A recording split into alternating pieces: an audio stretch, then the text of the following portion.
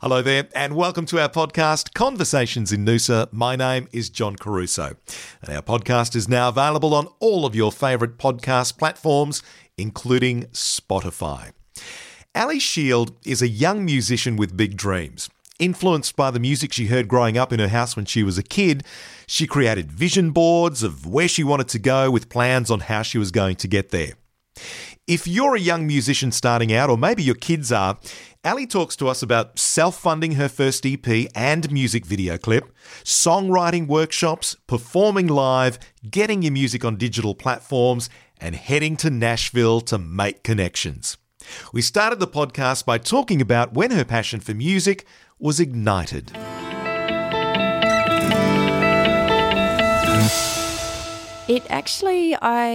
I always wrote. So I always wrote poetry and poems and different things like that. When I was 16, I started learning guitar, and all my poems and things I wrote, I decided to turn into songs. So music, I've always been influenced by music. I grew up on country music.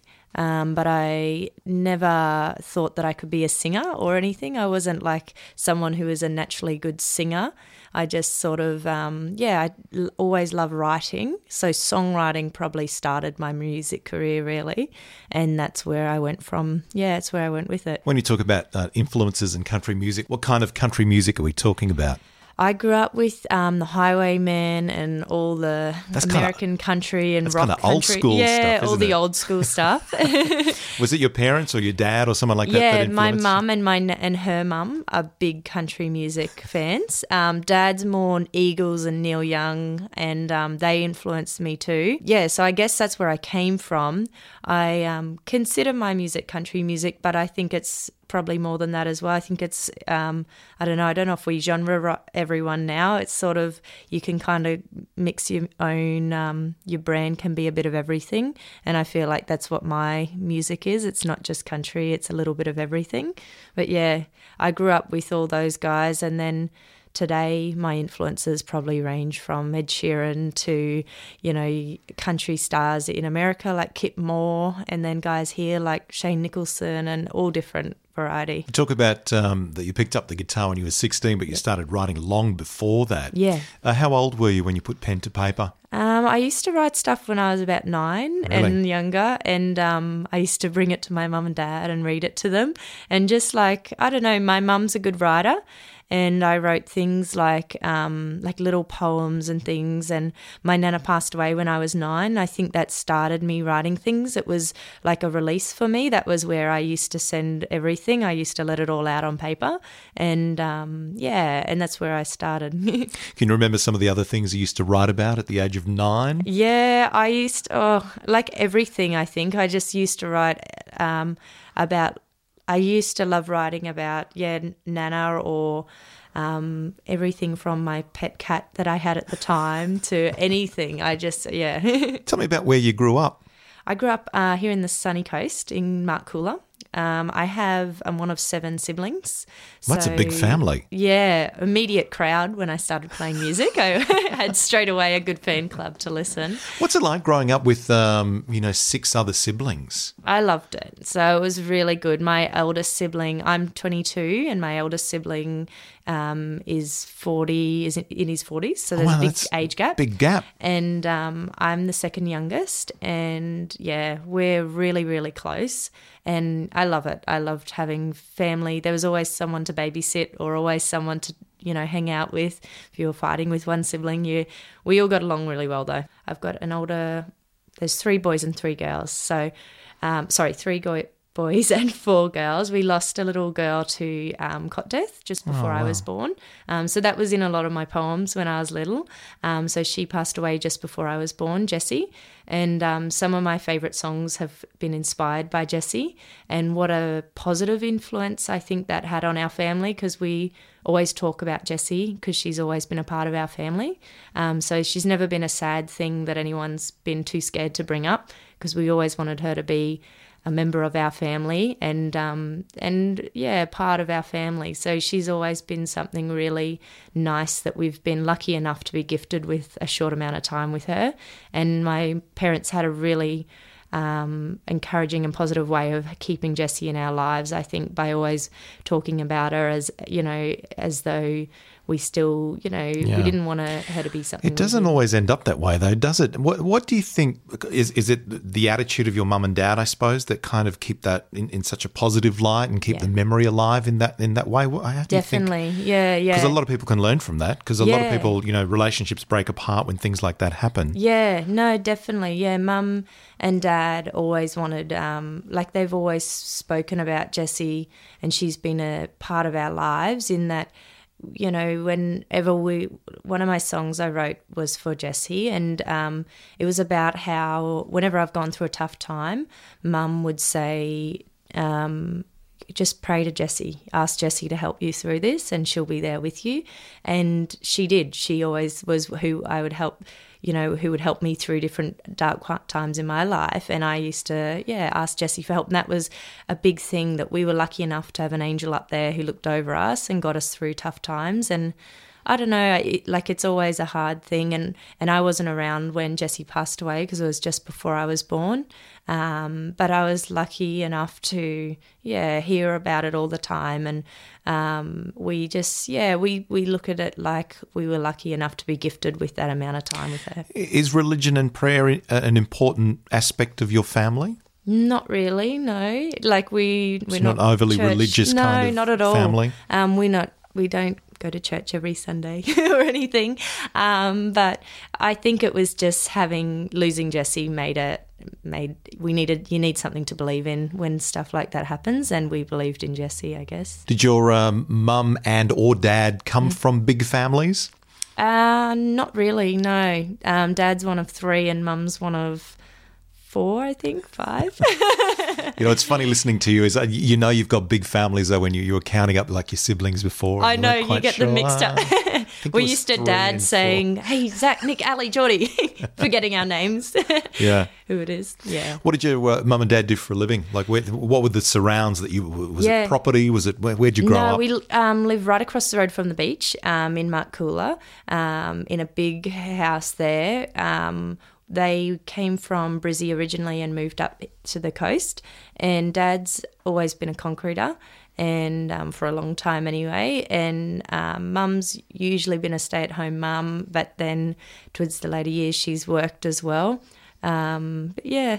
I have a soft spot for Markcoola. When I moved up from Melbourne in 2000, that was where I lived. Yeah. Petrie Ave, just down from the surf club. Oh, you're not far from me then. Opposite Felix Parry Park.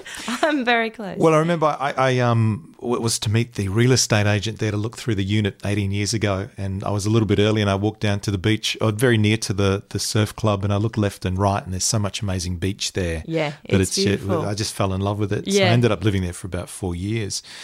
Were your parents both encouraging of your music and the creative side, or are they the kind of parents that are a bit protective and say, well, you want to kind of get some study kind of locked away? And where's that at with you? In the beginning, I remember sort of tentatively saying, I'd really like to chase this, Mum. And she'd be like, yeah, you could, that would, if that's what you want to do. And they were always encouraging. And then I think as I got better as well, but they've always been really encouraging. They're so supportive. And everywhere I go or different things I've done, people constantly say, wow, your parents are so supportive of you. What are they expecting? Everything. Are they expecting them to be quite conservative and to go, you need, I don't know, Mum would a degree Mum under and your Dad belt would or do, something? Yeah, they do anything and everything that they possibly could. If I've Mum constantly shares and puts photos up and promotes me. And when I've had one of my songs was on the Country Music Channel on Foxtel, we did a video clip and got it on there. And when I did the clip, I sent it off to them and said, I'd love if you could put my new song on. And because I'm like an unknown art, nobody's heard it, they're like, look, we could probably put it on for a week, but we can't keep it on much longer because it's, nobody knows you. And but anyway, we got it on there, and you can vote to request songs on there. And I was like to Mum, we just need to like vote. So Mum messaged everybody in her whole Facebook contact list and said, please vote for Ali, please vote for Ali, and sent them all the links. And Dad did the same. He's not as tech savvy, but he would ask everyone he met at work, can you vote for my daughter on? And the song stayed on there for a couple months, so it worked. Power but to they the are people. And Mum's like, I don't care if my friends, if they're over me, I'm just proud of and that's what they're like. She's so proud of, and very lucky. Tell me about making a video clip. What's the toughest part? Are you kind of self-conscious? What do you think and feel when you're... And how many have you made? I've only done one. That's so I've done one? an EP called The Lounge Room Session, which was called that because my music started in the lounge room, and it was just what I'd play to Mum and Dad. That's where I showed them my poems and everything. So it's what it evolved to. And then from that, I filmed a music video for my song City of Dreams with a company called The Filmery, who do a lot of the country music video clips now. They do most of them, and they were incredible. We got up really early, so I flew down to Sydney with my dad because he wanted to come with me and help out. This is to film the clip? Yeah, to film the clip, yep. So where was it set in Sydney? It was actually on the Central Coast near Gosford. We filmed it around Gosford. So Did you have a location scout? Someone that went, no, that's where they were that incredible. Seems so perfect. I sent them my whole EP and was like, what are your ideas? And they said, look, we think this song for these reasons and whatever. So we went with that song, and then they said, what ideas do you have? And I didn't have a heap, and they came back with this whole plan. And then I said, look, I'd love to do this. So you work back and forth with them, and then once I got down there, they sent me like a schedule for the day. So they were to pick me up at 4 a.m. and I was like, oh my gosh, because that's 3 a.m. in Sydney, our time, because it was daylight savings. And they picked me up straight away. We went and did hair and makeup for a few hours. Then I had a hair and makeup artist follow me around all day and do that. We went to all different locations that they'd scouted out previously. They'd organised a lounge chair, an old style lounge chair that matched the one I had on my EP cover, because I'd talked about including that. And we had that in a big field. And the hardest, it was so much fun. I loved it. I really enjoyed it. I know some people I've spoken to who've done clips say, no, they don't enjoy doing it, but I think they just made it so fun. You do sing the same song for 500 times a day. Sing it or mime it? What's the... Sing it. You actually sing it. Because if you mime it, they said it looks like you're miming it. So they play like they had a little speaker playing my song over and over and over again. And you sing over the top of that, along to it. Yeah. And play guitar over the top of it too. So fake play guitar over the top of it too, and just over and over and over. And Dad came, he didn't see the full, he wasn't there all day, but he came for the end, and he's like, oh my God, I think I know that song, like back to front now. How long did it take? All day? All day, so we probably started at you said 4 o'clock? 4, and we didn't finish till about 6 o'clook, so yeah, it was a long day. I want to talk about the mechanics of the business. Yep. Because we're in an age, even with this podcast, anyone can create content. Yep. Kids can make music in their bedroom and get a clip up on YouTube. Yeah.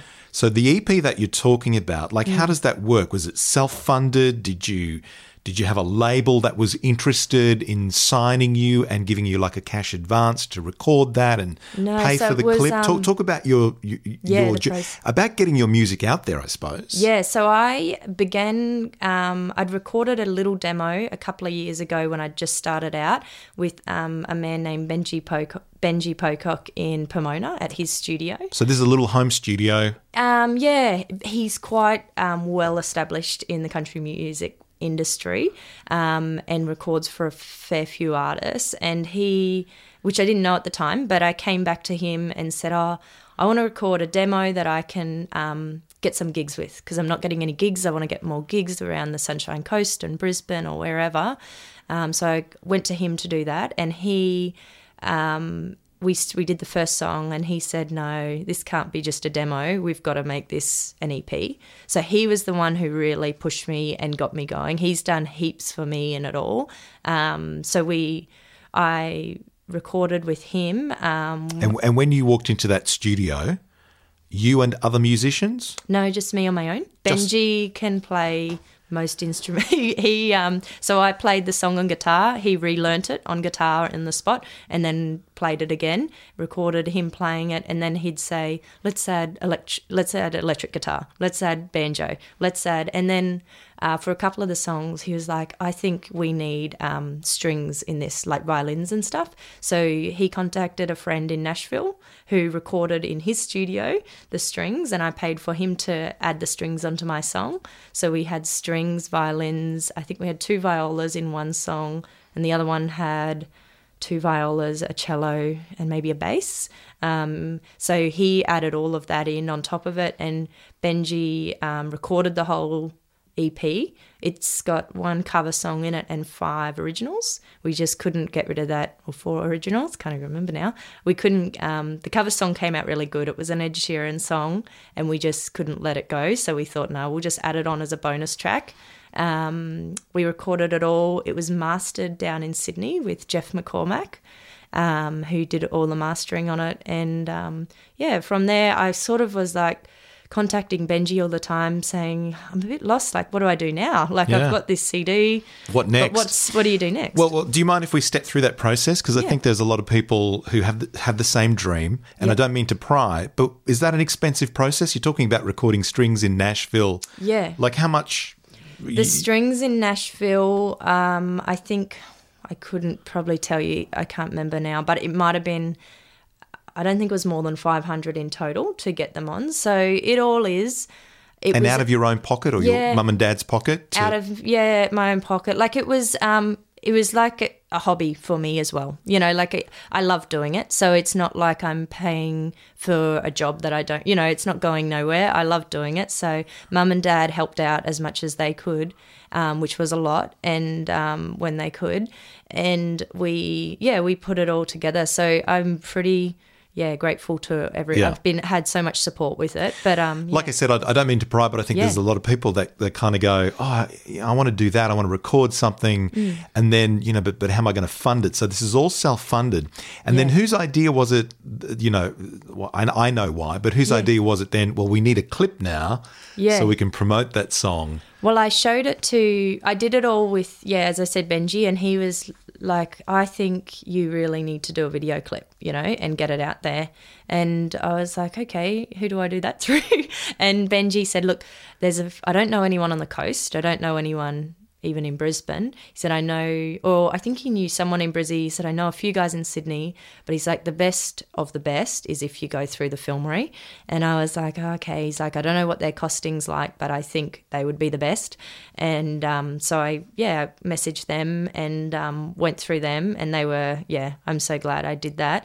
I managed to get it on, the Country Music Channel, and there's a Country Music World as well. It went on there, and it had found itself. I was so lucky to go through them. There was a lot to it that I didn't know, like when doing the CD, like you were talking about, a lot of like actually getting the CDs, and Jeff McCormack and Benji between them.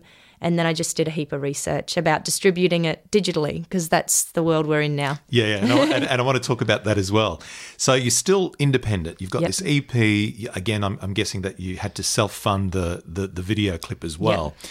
Coming back to this thing about, any kid can record a piece of music in his bedroom on a laptop and get it out there, but it's about cutting through. Yeah. What's the next step with like promoting it and then landing? Are you on a digital platform like Apple Music or Spotify? You are? Yeah. How does that happen? So you go through a distribution company, and I looked into, there's heaps of them. And I found one, I went through TuneCore, but there's like CD Baby, there's heaps of them. I even just found blogs about which one to use, and there's pros and cons for all of them, depending on where you want it distributed to, whether you want them to take a commission from it or whether you want to pay a yearly fund for it. But basically you go through one of those companies and they distribute it for you to iTunes, Apple Music, Google Play, Then they do Amazon where they can sell physical copies. So they distribute it to all of them, which were really helpful. I recently went to a songwriters retreat though, and Elise Simmons, who's a singer from New South Wales, and she's a country singer, has actually created a business. I think it's called, I have to look it up, I think it's called Tune Up. But her job, she helps young artists, which is fantastic, getting their stuff digitally distributed. So I wish I had known about her then, because she does that as well as getting it to the radio stations. So I'm going to work with her now to get all my songs out to the radio stations. But she's set up a company, because and she said she did the same thing I did. Like, it's sort of like walking into this new world. Like, it's like, okay, so I've got my songs on this little USB or CD. Now, what do I do? Like, where do they go? So even going through getting the CDs made was like, they're saying, okay, we need DDP copies of your songs. And I'm like, okay, what's that? Like, what do they mean? And so it's just like going, and I just ask questions. Like, I think I'd say to Mum, I think these people are all sick of me. Like, I'm always asking them questions and how to do things. But everyone I've been with has been so helpful and supportive. Well, that's great. Elliot, that's your recorded work there. Can I ask a question? Yeah. And you've got physical CDs. How would most people have access to your music? Is it like, you getting the downloads on like those digital platforms? Yeah. So downloads is the most popular one. So like, you can look it up when you go on TuneCore, and they'll tell you how many thousands of times it's been streamed or whatever, which you might get 15 cents for, or 17 cents for each stream, which I think is a lot less than that. I think it's Wow. But and how do you feel about that? Because I know there is a massive shift in the recording world. Yeah. And these platforms like Spotify and Apple Music and Pandora, we don't have Pandora anymore. But you read figures like Dean Lewis gets, 150 million streams of one of his EP. Yeah. And you think, wow, but you just said like 15 cents a stream, like that's or less. Yeah. And I think it's even a lot less, but I think it's the way it is now, the industry is now. And there's other ways, like artists make more money probably touring now and selling their stuff. Well, I want to get to that as well. Yeah. I guess that's the one side of it. And you hear even heritage artists, and I guess when you talk about bands like the Eagles, they've got a massive back catalogue and they can still make royalties. People like Don Henley, royalties from that. But their bread and butter is touring. So let's talk about your live performances. Yeah. Where do you perform? Are there enough venues on the coast? Do you find there's the support from venues, pubs and clubs? Yeah, there is. And I'm not doing as many as I'd like to be. I want to get a lot more build up of it. I've been lucky enough for a lot of things to fall in my lap so far. And I think I got caught up making the CD for ages, and that sort of distracted me from doing a lot of the live venue stuff.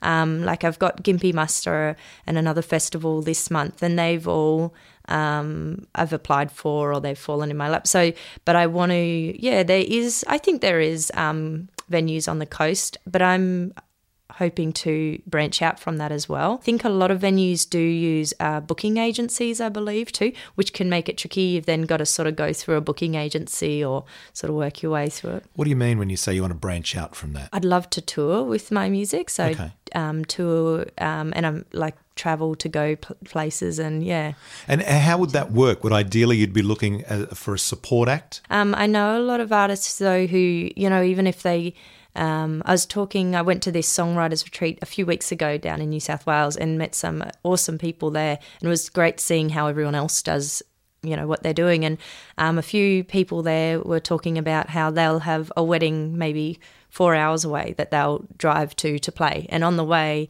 they will have planned before that. They call the local pub and say, okay, can I play at the pub Friday night? Can I play, pub? So you create, and they make it worth their while, because it's not worth their while driving 4 hours to and from to play for a small gig. But if they can build it up to be, so even just doing that sort of thing, I think, I'm keen to find out more about the songwriting retreat. Yeah. What did you learn?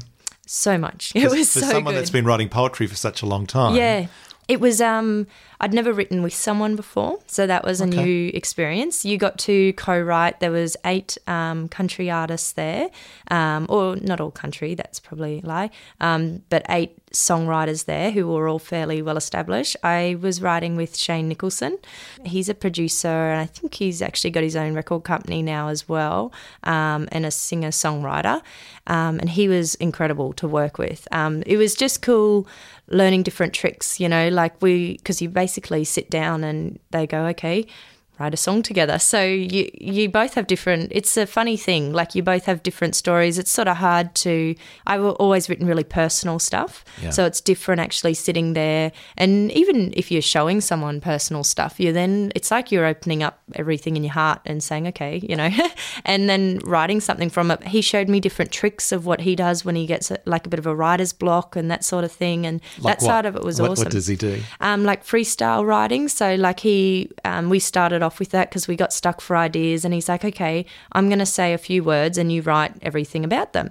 And basically we created this song about a picture of my dad, and because he said, picture the oldest photograph you can imagine and then just write everything that you can think of about it. So I've written all this stuff like comb over, because Dad had a comb over in it, and black and white because it was a black and white photo, and a little boy from another time, because that's what that picture pictured in. And he was like, that's cool. All right, let's run with that. So then we wrote this song about a little boy from another time, and it was really cool, really, really cool experience. And we then played it that same night to everyone, because every night of the songwriters retreat we had like a bit of an open mic where everyone would get up and play, and it was just a really supportive crowd of people who all listened to everything you said. And you'd walk off stage and someone would say, oh, I'd love to join you, can we write a song together tomorrow? And that's what the whole thing was. Yeah, that really fascinates me, the whole songwriting process. I'm a big music lover, and I've explored and read a lot of biographies from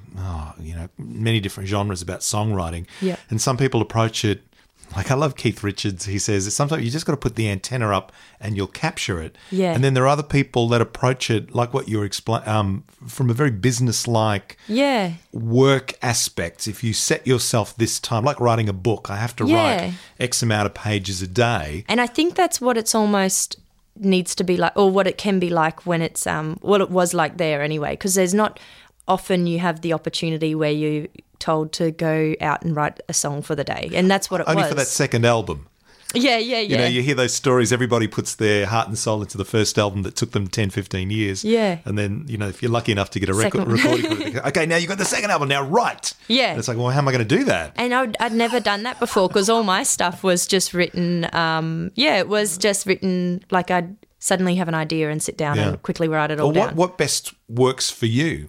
That probably works. Did you like that business-like approach to... Yeah, it was... I did, in that I just learnt so much from it. And I think, it can be...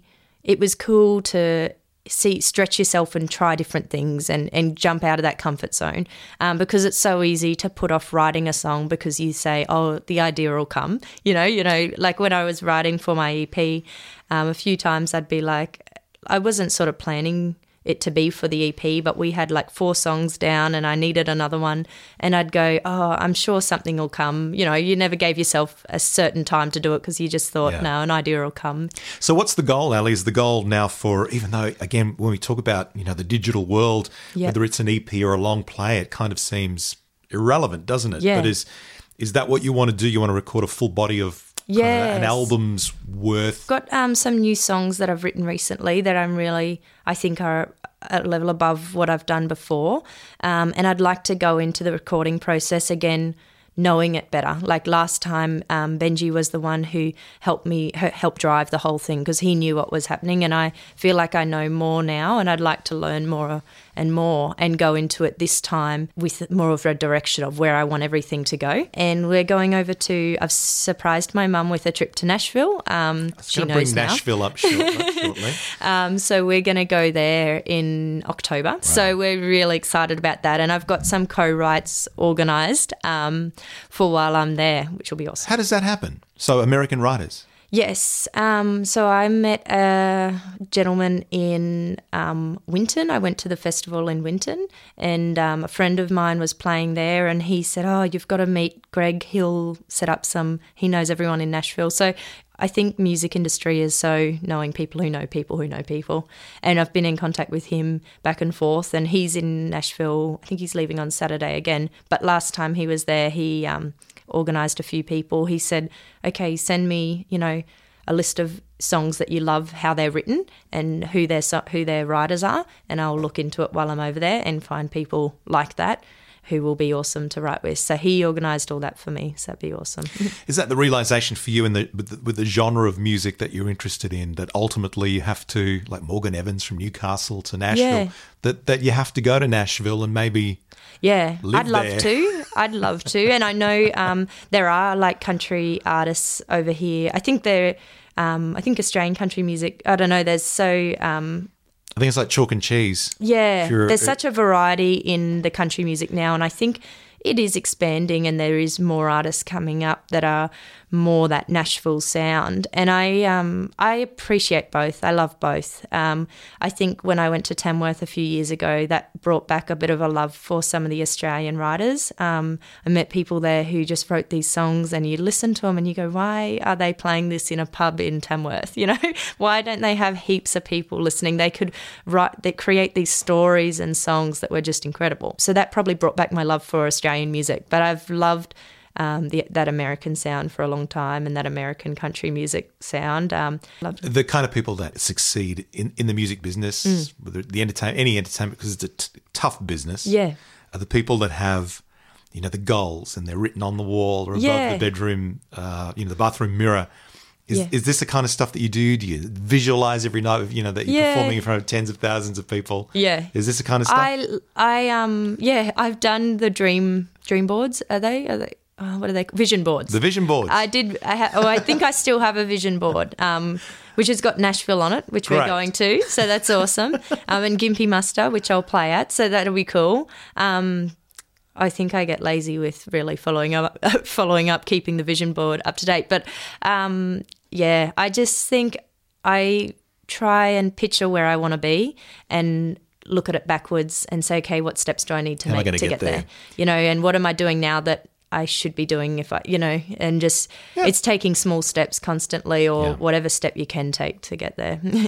How many gigs would you do in a month? They're building up, but probably only 3 to 4, so maybe one a weekend or more. I want to get a lot more happening. And is that with you, just you solo, with the backing just band? Solo. Yeah. So I'm going to work with a few friends to get more experience playing with people, because that's something I haven't had an opportunity to do a lot of. I can't wait to do that. It's always just been solo. Yeah.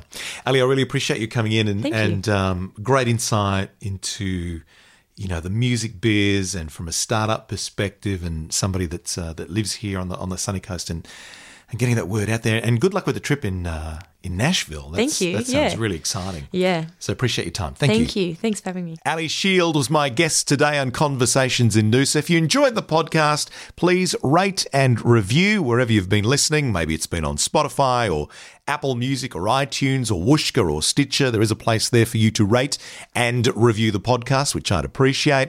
And share the link, share the podcast about on your social media channels, on Twitter and on Facebook and Instagram and Snapchat if you like as well. Remember, there are 2 fresh podcasts every week on our In Noosa Magazine website, every Monday and Thursday. Keep coming back to check it out, innoosamagazine.com.au/conversations.